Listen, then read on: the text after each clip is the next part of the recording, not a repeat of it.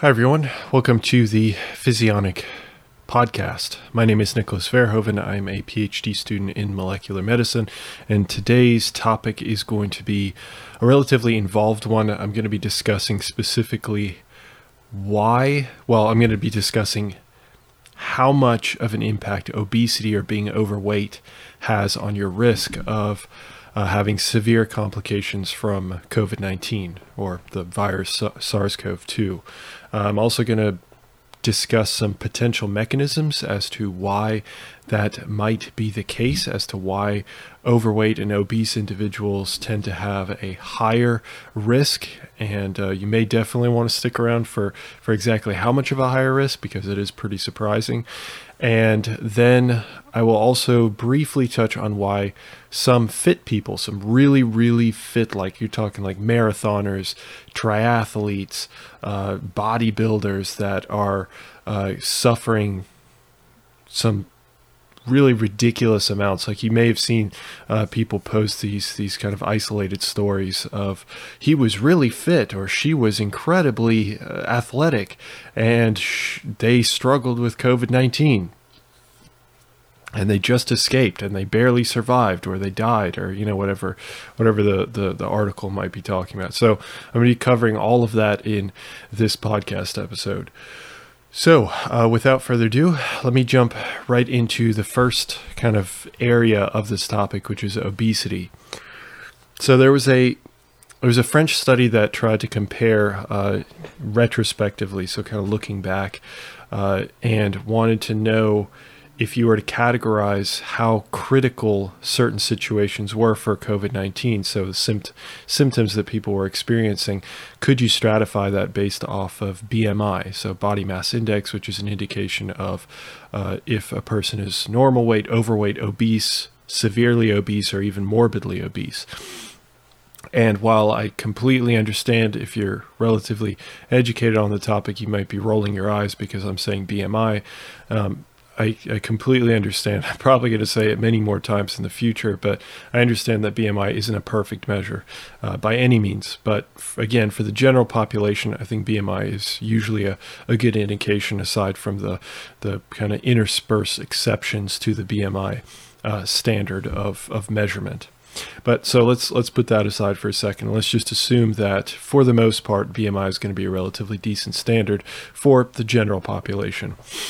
So what they ended up finding was that they looked at the number of people, or the percentage of people that ended up on ventilators. So the implication there, of course, is that they're going to be in a highly critical scenario, that they're kind of on the precipice of potentially dying from their COVID-19 symptoms. So they found that 42% of those individuals, so 42% of normal weight individuals ended up on a ventilator. So that means that that's a BMI of 25 or under that. Now, of course, that does not take into consideration the low end of that, because being underweight, of course, can also be detrimental, but most likely that's not going to be a huge percentage of that normal weight condition.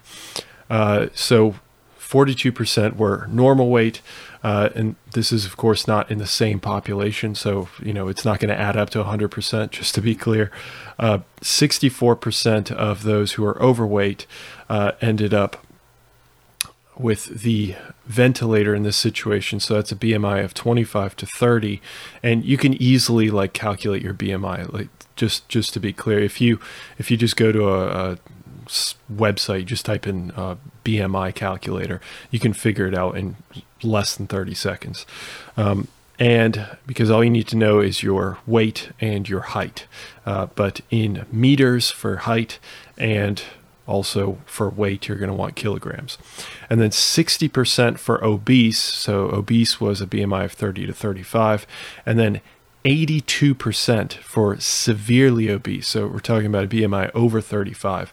And those individuals unless maybe you're taking steroids, there's not going to be much debate on if you are obese at that level. Any BMI above 35, even the most muscular of men will not have a BMI of 35. So that is for sure going to be, or relatively for sure going to be, pretty indicative. So you can see there that for normal weight individuals at 42%, there's certainly a lower amount of those individuals that are ending up on a ventilator as opposed to the severely obese individuals that were ending up on a ventilator. Like, you're almost guaranteed, if you're severely obese and you ended up in the intensive care, that you were going to end up on a ventilator. So that was, now of course, there's certainly, I might as well mention this real quick. There's certainly going to be issues with a study like this just because they're not controlling for, just all kinds of different variables. But I think one of the chief variables that would not be controlled for is that you don't have a standard practice for when a doctor is going to say, okay, now we need to put this person on a ventilator. So if you look at a hospital, and this is a French study, I may have mentioned this, but if I didn't, it's French.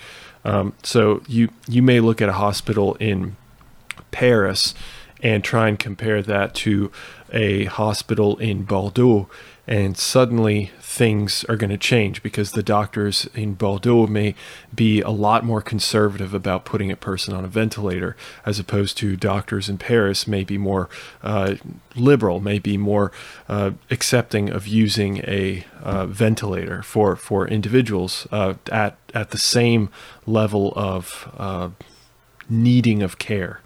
So if they have certain blood parameters, or if they have certain medical parameters, one hospital may still keep them off the ventilator while another hospital will put them on a ventilator. So that can certainly be a huge confounding variable for a study like this. So it's something to mention just because, as usual, I try to bring up, a few other talking points and a few things for people to consider as a whole. So, but anyway, regardless, this gives us a little bit of information on kind of how things are stratifying. So it gives us some information, some data on the idea that if you are obese, then you're going to have a much harder time dealing with this virus. That's essentially what I'm saying.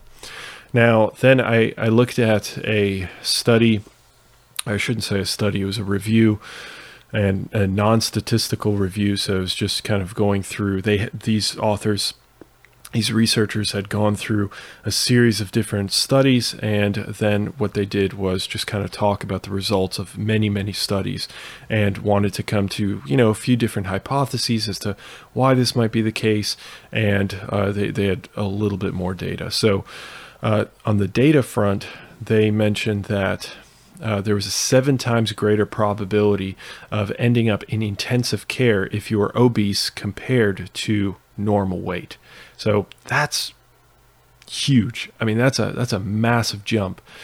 So being obese certainly has some dramatic negative effects on the ability to overcome this virus, SARS-CoV-2. So that's kind of the data front on all this. And there's definitely more data out there, but I think overall, I think even the CDC has mentioned that being overweight or being obese is a risk factor that plays into the diagnosis and kind of how to deal with SARS-CoV-2. So just something to keep in mind. If you haven't been infected or haven't been exposed to this virus, it may be a good idea. It's always a good idea, right, to try and lose weight just for general health. But of course, in this situation, it's a little more, it's a lot more poignant that you want to keep yourself as healthy as possible. And weight loss, I've talked about this so many times, weight loss is such a huge, huge driver of overall better health if you are overweight. That's a big stipulation there as well. So, and that's who we're talking about in this situation. So, what were some of these hypotheses? And I'm actually going to go through several that they talk about in this review. And then I'm actually going to talk about one that I think may be playing a role as well, based off of the mechanism of SARS-CoV-2. I've mentioned this before, but SARS-CoV-2 binds to the ACE2 receptor, and I'll get into that mechanism at the end, or near to the end of this podcast. But That's more related to my interpretation of what may be going wrong with these individuals, and just in general, not necessarily just people who are obese. So according to this review, they offer a few different hypotheses as to why this ended up happening, why obese individuals are suffering so much. And so one of them is due to metabolic dysfunction in the immune system that's driven by typically diabetes and obesity kind of go together, at least type 2 diabetes. So those usually go together. And you can imagine that with diabetes, you're going to have a lot of pathophysiology, meaning that your physiology isn't going to be functioning as it's supposed to. The cells of different organ systems aren't going to be functioning as well as they should be. A prime example of that is like the pancreas, right? Is constantly pumping out insulin, trying to control your blood sugar levels. So that's an example kind of generally of the pathophysiology, but what would that exactly mean in terms of metabolic dysfunction for the immune system? Now, I will admit I haven't actually read a whole lot of studies into this topic yet, just because, I'm busy with so many other things at the moment, including my qualifying exam that's coming up actually next week. So I have to worry about that, and I have to be very muscle focused to get through that. But once that goes by, hopefully I will have much more time on my hands to actually attack some of these more obscure topics that I haven't had the chance to discuss. But I will say that a few months ago, I did read a paper specifically on the metabolism change in the immune system. So if I were to discuss that and kind of put that in context here, is there are immune cells called macrophages, which are part of our innate immune system. So they're right now, you and me, if you're listening to this, or if you're watching this, then you have macrophages that are just kind of floating around in your bloodstream and through your tissues, and they are essentially just like security guards. You can think of them that way. And they're pretty big cells, but they're security guards, and they kind of just slip in and out of different areas of your body, just like with spotlights almost, just looking for things to gobble up and destroy. Now, when they are in a a resting state, they tend to look kind of blob-like. I mean, they kind of look a bit circular, they're just casually moving through things. And they tend to, from what I remember from the papers, that they tend to focus on a fat metabolism. So they tend to use more fat to produce the energy that they need to survive, to live. And then when they encounter something that needs their attention, they need to destroy it, or they need to somehow take care of it. That's when they shift to an activated state. And there is debate, I'm not going to go into it, but there is debate on if there should be a gradation in terms of the activation state. It shouldn't just be resting and activate. It's not like a light switch. It's more of a gradation, but I digress. The point being that there is a shift in metabolism to more glucose-centric, meaning more carbohydrate-centric. And with that shift, you have this highly active cell that suddenly becomes more aggressive and starts to deal with whatever pathogens are around it, or whatever issues are around it that it perceives as something that it needs to deal with. So you can imagine that if a person has diabetes, or if they are obese, then they aren't going to be in a position where their cells are constantly bombarded with the wrong signals, essentially, throughout their normal life. And then you throw a virus on top of that seems to have this serious impact when it comes to immune function. The whole immune system becomes really active. You have all these immune cells that are going to this particular location. If for some reason you may have a shift, you may have difficulty shifting to that activated state, or maybe they stay in that activated state, or maybe they get into that activated state and then they fail to produce enough energy for all the different functions that need to occur. That can cause some serious issues when it comes to your metabolism, and of course the metabolism within that immune system. So that's a speculation based off of a few studies that I've read on the topic, specifically looking at metabolic dysfunction in the immune system and then trying to couple that to diabetes and obesity. So then another hypothesis that this review came from, and this is from Circulation, which is a really big journal. They're highly reputable journal, usually looking at heart disease, but in this situation they were trying to make sense of obesity, and of course obesity is highly linked to heart disease. So SARS-CoV-2 may also affect the pancreas directly. Now, if there are ACE2 receptors on the pancreas, and we know that, and I have a podcast on this already, where SARS-CoV-2 has been shown to affect all kinds of different organ systems. I mean, it can affect, obviously, the lungs, the intestines, especially the large intestine, the colon.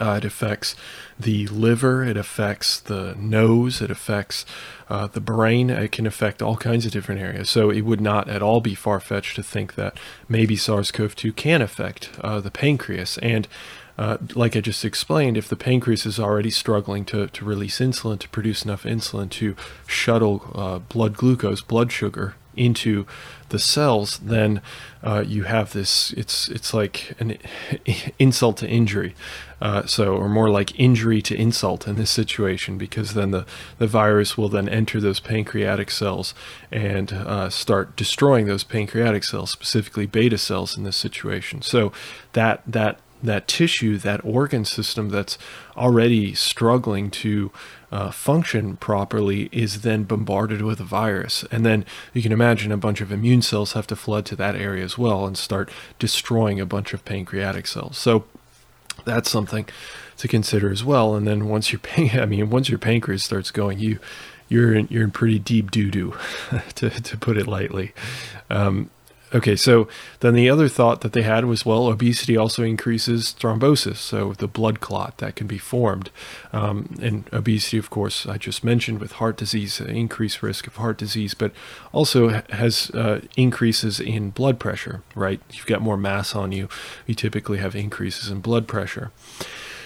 And with that comes blood clots, and blood clots can certainly add to blood pressure, because you start having this closing of the venature, or the artery side of the body as well. So either side, you're having less and less room for blood to be able to move through. And sometimes that can end up releasing like chunks of whatever material ends up creating that clogging, can actually break off and start to move down finer and finer areas of venature, or vasculature.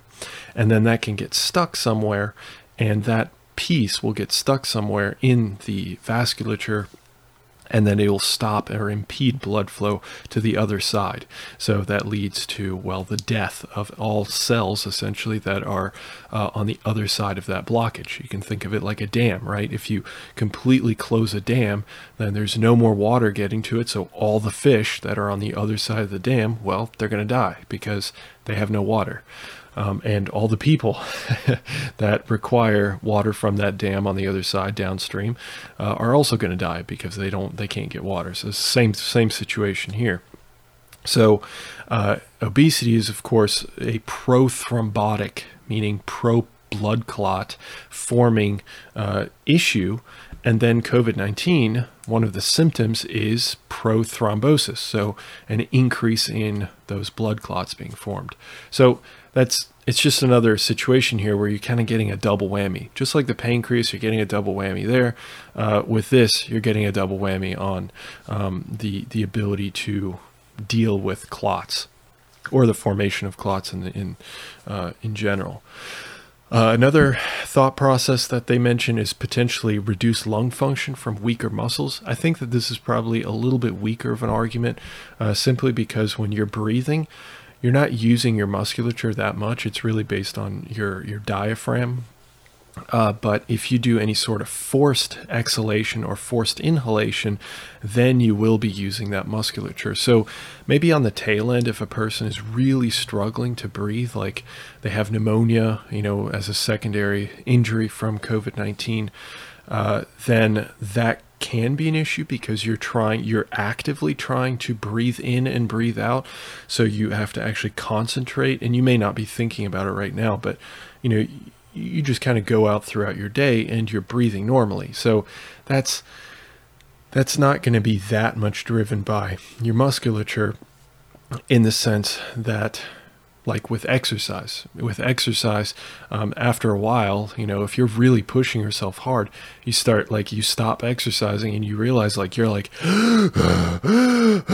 heaving, right? Trying to try and pull together enough oxygen, enough air, and try to release as much carbon dioxide as you can. So in that situation, the musculature is important because it's going to allow for that forced exhalation, so the breathing out of CO2, and the forced inhalation of oxygen. So I think that's probably more kind of really close to a person dying, to be honest. If their lungs are completely filled or starting to fill up to the point where they feel like they actually have to actively think about, oh, I need to breathe in now. Oh, I need to breathe out now. And that would be incredibly terrifying because you're essentially drowning. But because of those weaker muscles, because they haven't been used through exercise, through specifically aerobic exercise, cardiovascular exercise, then they're going to be weaker, and therefore they're not going to be able to pull in as much or push out as much as they might need. Also, I guess another point, I should have mentioned this earlier, obesity already just has general higher levels of inflammation. So just having higher levels of inflammation itself, and then you throw a virus on top of that, that's going to, of course, explode the situation. Also, there is apparently a study, I did not read this study, but based on this review, they mentioned that there is a study, and potentially other studies, where they've looked at obesity and it actually impairs the adaptive immune response to specifically influenza. So let me break that down real quick. I mentioned the innate immune response when I was talking about macrophages. So macrophages, neutrophils, things of that nature, those kinds of cells, those are always essentially present. They're just always around. And they will trigger, activate, and then attack whatever pathogen is around. Now, if they sense that they can't deal with a particular issue, it's not really like they're thinking about it, but just through the whole biology of the situation, if they end up needing more help, then they take a pathogen, destroy it, crumple it up, break it apart, and then they present pieces of that pathogen, a pathogen being something that's dangerous or attacking our body. And then with those pieces, it will then activate, and I'm skipping steps, but it will activate the adaptive immune response. And the adaptive will then kind of use that as a clue, as a marker, and then start to try and create antibodies and try and deal with this virus or this pathogen, but in this case, this virus, with much more specificity, but also producing millions and millions more cells to essentially grow the army of your immune system to fight off this virus. So you can imagine that if obesity impairs the adaptive immune system, and this is specific to influenza, so it's not far-fetched to think that it would also impair it against SARS-CoV-2.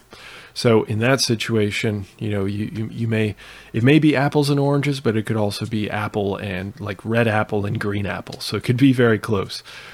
So in that situation, then obesity will have a direct impact on reducing the ability to respond to SARS-CoV-2.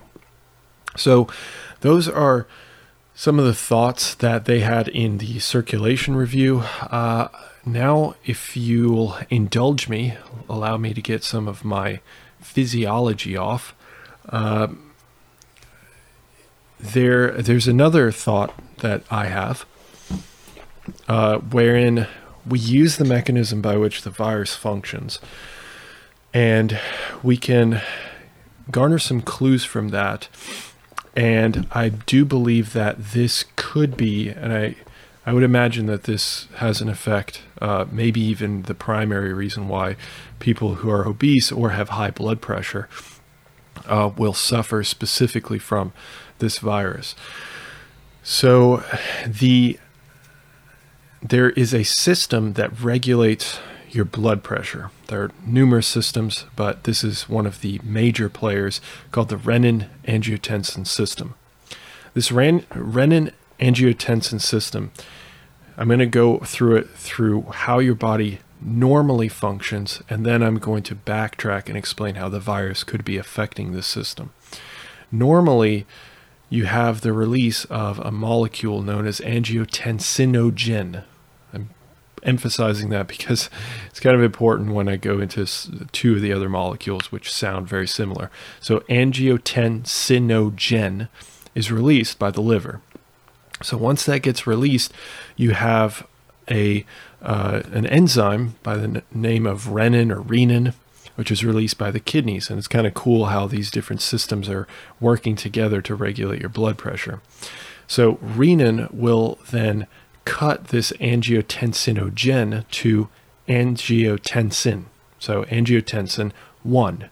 Okay, so then angiotensin 1 is then bound to another enzyme known as angiotensin converting enzyme. Now, if you've heard me talk about the virus before, please forget what I said. Just for a minute, I will return back to that. That is, we're not talking about angiotensin converting enzyme 2. We're talking about the first one, angiotensin converting enzyme. So then, angiotensin converting enzyme, well, just like the name implies, it converts angiotensin 1 to angiotensin 2. So they don't get too creative with it, which is nice. And then angiotensin 2 will then eventually lead to this increase in blood pressure. And through this, that's how we regulate kind of the bottom end of our blood pressure. If blood pressure starts to dip, starts to decrease, which is not something you want. You don't want your blood pressure to be 0, because if it's 0, you're dead. But you also don't want it to be too high. Well, on the bottom end, this is that system that's going to control that. So it's going to release angiotensin 2, and therefore then you have increases in blood pressure through a mechanism of vasoconstriction. My apologies, vasoconstriction. So think of like a hose. So your vasculature, your veins, specifically your arteries, to be frank, your arteries have muscle around them that allows them to constrict. And when they constrict, because you have a certain amount of volume in your blood system, in your vasculature, in those arteries, then that blood volume, once it's being constricted across the body, that means that your blood pressure increases because it's a closed system. It's the same thing that if you were to do it to a hose. I always use this as an example. If you were to close the end of a hose and then turn on the water, and then let's say you have a set amount of water and you then stop the water coming in. So you've got this closed system. The hose is pretty packed, filled with water, and then you were to squeeze in on the hose. If you were to measure the pressure within that hose, that pressure would increase, and maybe the cap that you left at on the end of the hose may pop off because of that pressure. But that's just speculation. But regardless, you would see an increase in pressure, in water pressure. Well, for us, we have a ton of hoses going through our system, and that leads to an increase in our blood pressure as opposed to our water pressure. Same thing. So that's how it normally should work. Now let me go back to the virus, SARS-CoV-2. So SARS-CoV-2 binds the ACE2 receptor. And now we know that it not only binds the ACE2 receptor on just the lungs, but it also affects the liver, and it affects all these different other areas, and even the heart. Now, the reason why I'm mentioning this now is ACE2, remember it's angiotensin converting enzyme. The problem is that now there is a new way of looking at the renin angiotensin system. So because this ACE2 exists, what it does is it degrades angiotensin 1 and angiotensin 2 to other forms of angiotensin. I'm not going to give you the names, it doesn't matter. And typically what ACE2 would do, when you get this degradation of angiotensin 1 and angiotensin 2, then you end up with greater vasodilation. So the opposite of vasoconstriction. So if ACE1 were to have its way, you would see increases in vasoconstriction, so greater blood pressure. However, if you have ACE2 there, then you'll have some of that that's kind of buffered by going through ACE2 and then be degraded so that you don't end up using it for ACE1. And therefore, you have greater vasodilation. So the vasodilation being the opening of those vessels and therefore a lowering of blood pressure. Now, why am I mentioning this? Well, because SARS-CoV-2 binds the ACE2 receptor, it is possible that it's not out of the realm of possibility that if it binds enough of it, that it could actually have a physiological effect. That, and this is, keep in mind, this is all speculation. I'm just going off of my knowledge of physiology and pathophysiology, and I'm kind of proposing my own hypothesis, just like the circulation review.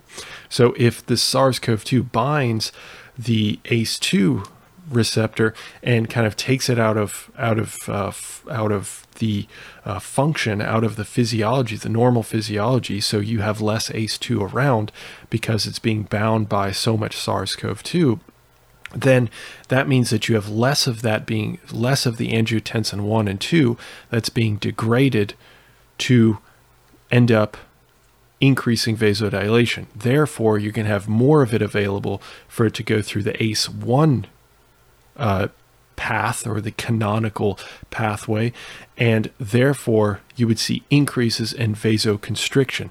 Now that would further increase blood pressure. So you can imagine now, try and put that together with people who are obese and people who have high blood pressure, have hypertension. Now imagine you have another driver of hypertension. Suddenly you're getting like a triple whammy there of, I keep saying whammy. I don't know why. It's not like a thing for me. But regardless, you have this triple hit of increases in blood pressure. And of course, that's going to have a profound impact on your heart. And that's going to have a profound impact on your cardiovascular system. So that could be another contributor, maybe even a major contributor to how SARS-CoV-2 is having a direct impact on obese individuals specifically, or really just people that have hypertension, if that's hereditary as well. And then the final thing that I wanted to briefly discuss is why fit people might be dying, because I just talked about how obese people are in far more danger as a result of being severely overweight. Fit people dying. Now, here's the thing. I keep seeing this, and this is probably just, I'm in my own bubble, so I see this because I'm around people that are, they're fit. Typically, not that everybody I know is fit, but a lot of people that I know are fit. So they're posting things about fit people dying. It's like, oh, this is scary, right? And it is, no doubt. But there needs to be context applied to that. And I think the best way to apply context to that is that we see these isolated articles of he was, like I mentioned at the beginning of this podcast, he was super fit and then he ended up dying from COVID-19, or she was super athletic and she barely escaped, like she was on a ventilator for 21 days and then finally recovered from COVID-19. And I think one of the issues that I have with that is that certainly that's true. I'm not by any means saying that it's not true, but the problem is that it's an isolated article. So if you're looking at statistics of people in general, perfect example is like what I've just been talking about. You look at the obesity statistics, and we're talking about tens and hundreds of thousands of people. And then people are like jumping on a single article, or maybe even 3 articles or 4 articles. The fact that there's an article written on it should give you some pause to think, maybe they're pointing this out because it's rare and they don't have any other examples. But that aside, it's still just an article. It's about one person. So that could be for any number of reasons. Now, that said, because this person was fit, that probably helped them out with this whole recovery process, even though it may have been devastating for them. It probably still helped them out overall, because of all the reasons that we just talked about for obese individuals, why it's so detrimental for obese individuals, while fit individuals would be, in many manners of speaking, kind of the opposite of that, having benefits in, blood pressure regulation, body fatness, all that, musculature, all that stuff, their lungs function better, like all that stuff, right? It's all going to be better for a person who's generally fit. So focusing in on these particular stories and saying, oh, well, this also affects fit people.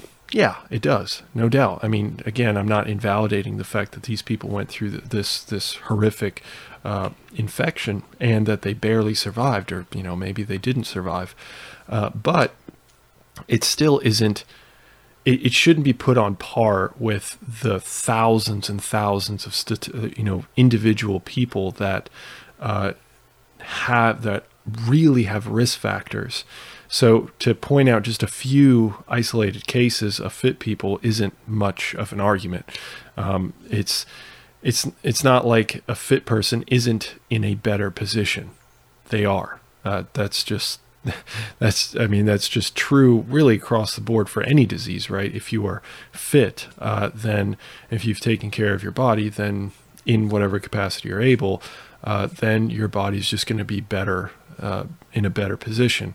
A great example of this kind of phenomenon that I'm talking about is illustrated in my video where I say that science is wrong, and where you can't look at a single data point and say that science is wrong.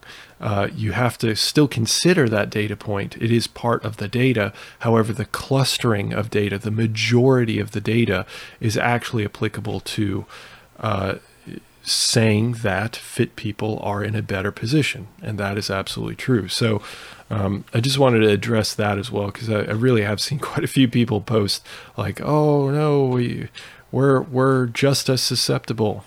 No, that's not at all true.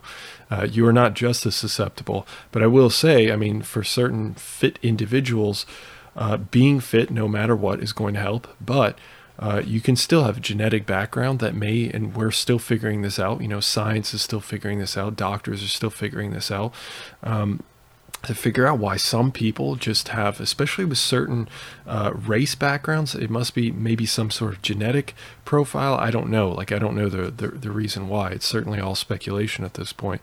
But certain individuals just really suffer badly from this infection. And then a lot of people just some people don't even know they have it, they just brush it off. And some people have really mild symptoms, and then you have some people that are kind of in the middle. So I do feel like there's a lot of heredity, a lot of genetic traits that play a factor. But taking care of yourself, regardless of your genetic background, taking care of yourself absolutely unequivocally will help against this virus, and really just any infection, but certainly against this virus. So keep that in mind. Okay, that's what I've got for you. Hopefully you found this informative, and I hope to have the pleasure of speaking with you in the next one. Have a good one, guys. See ya.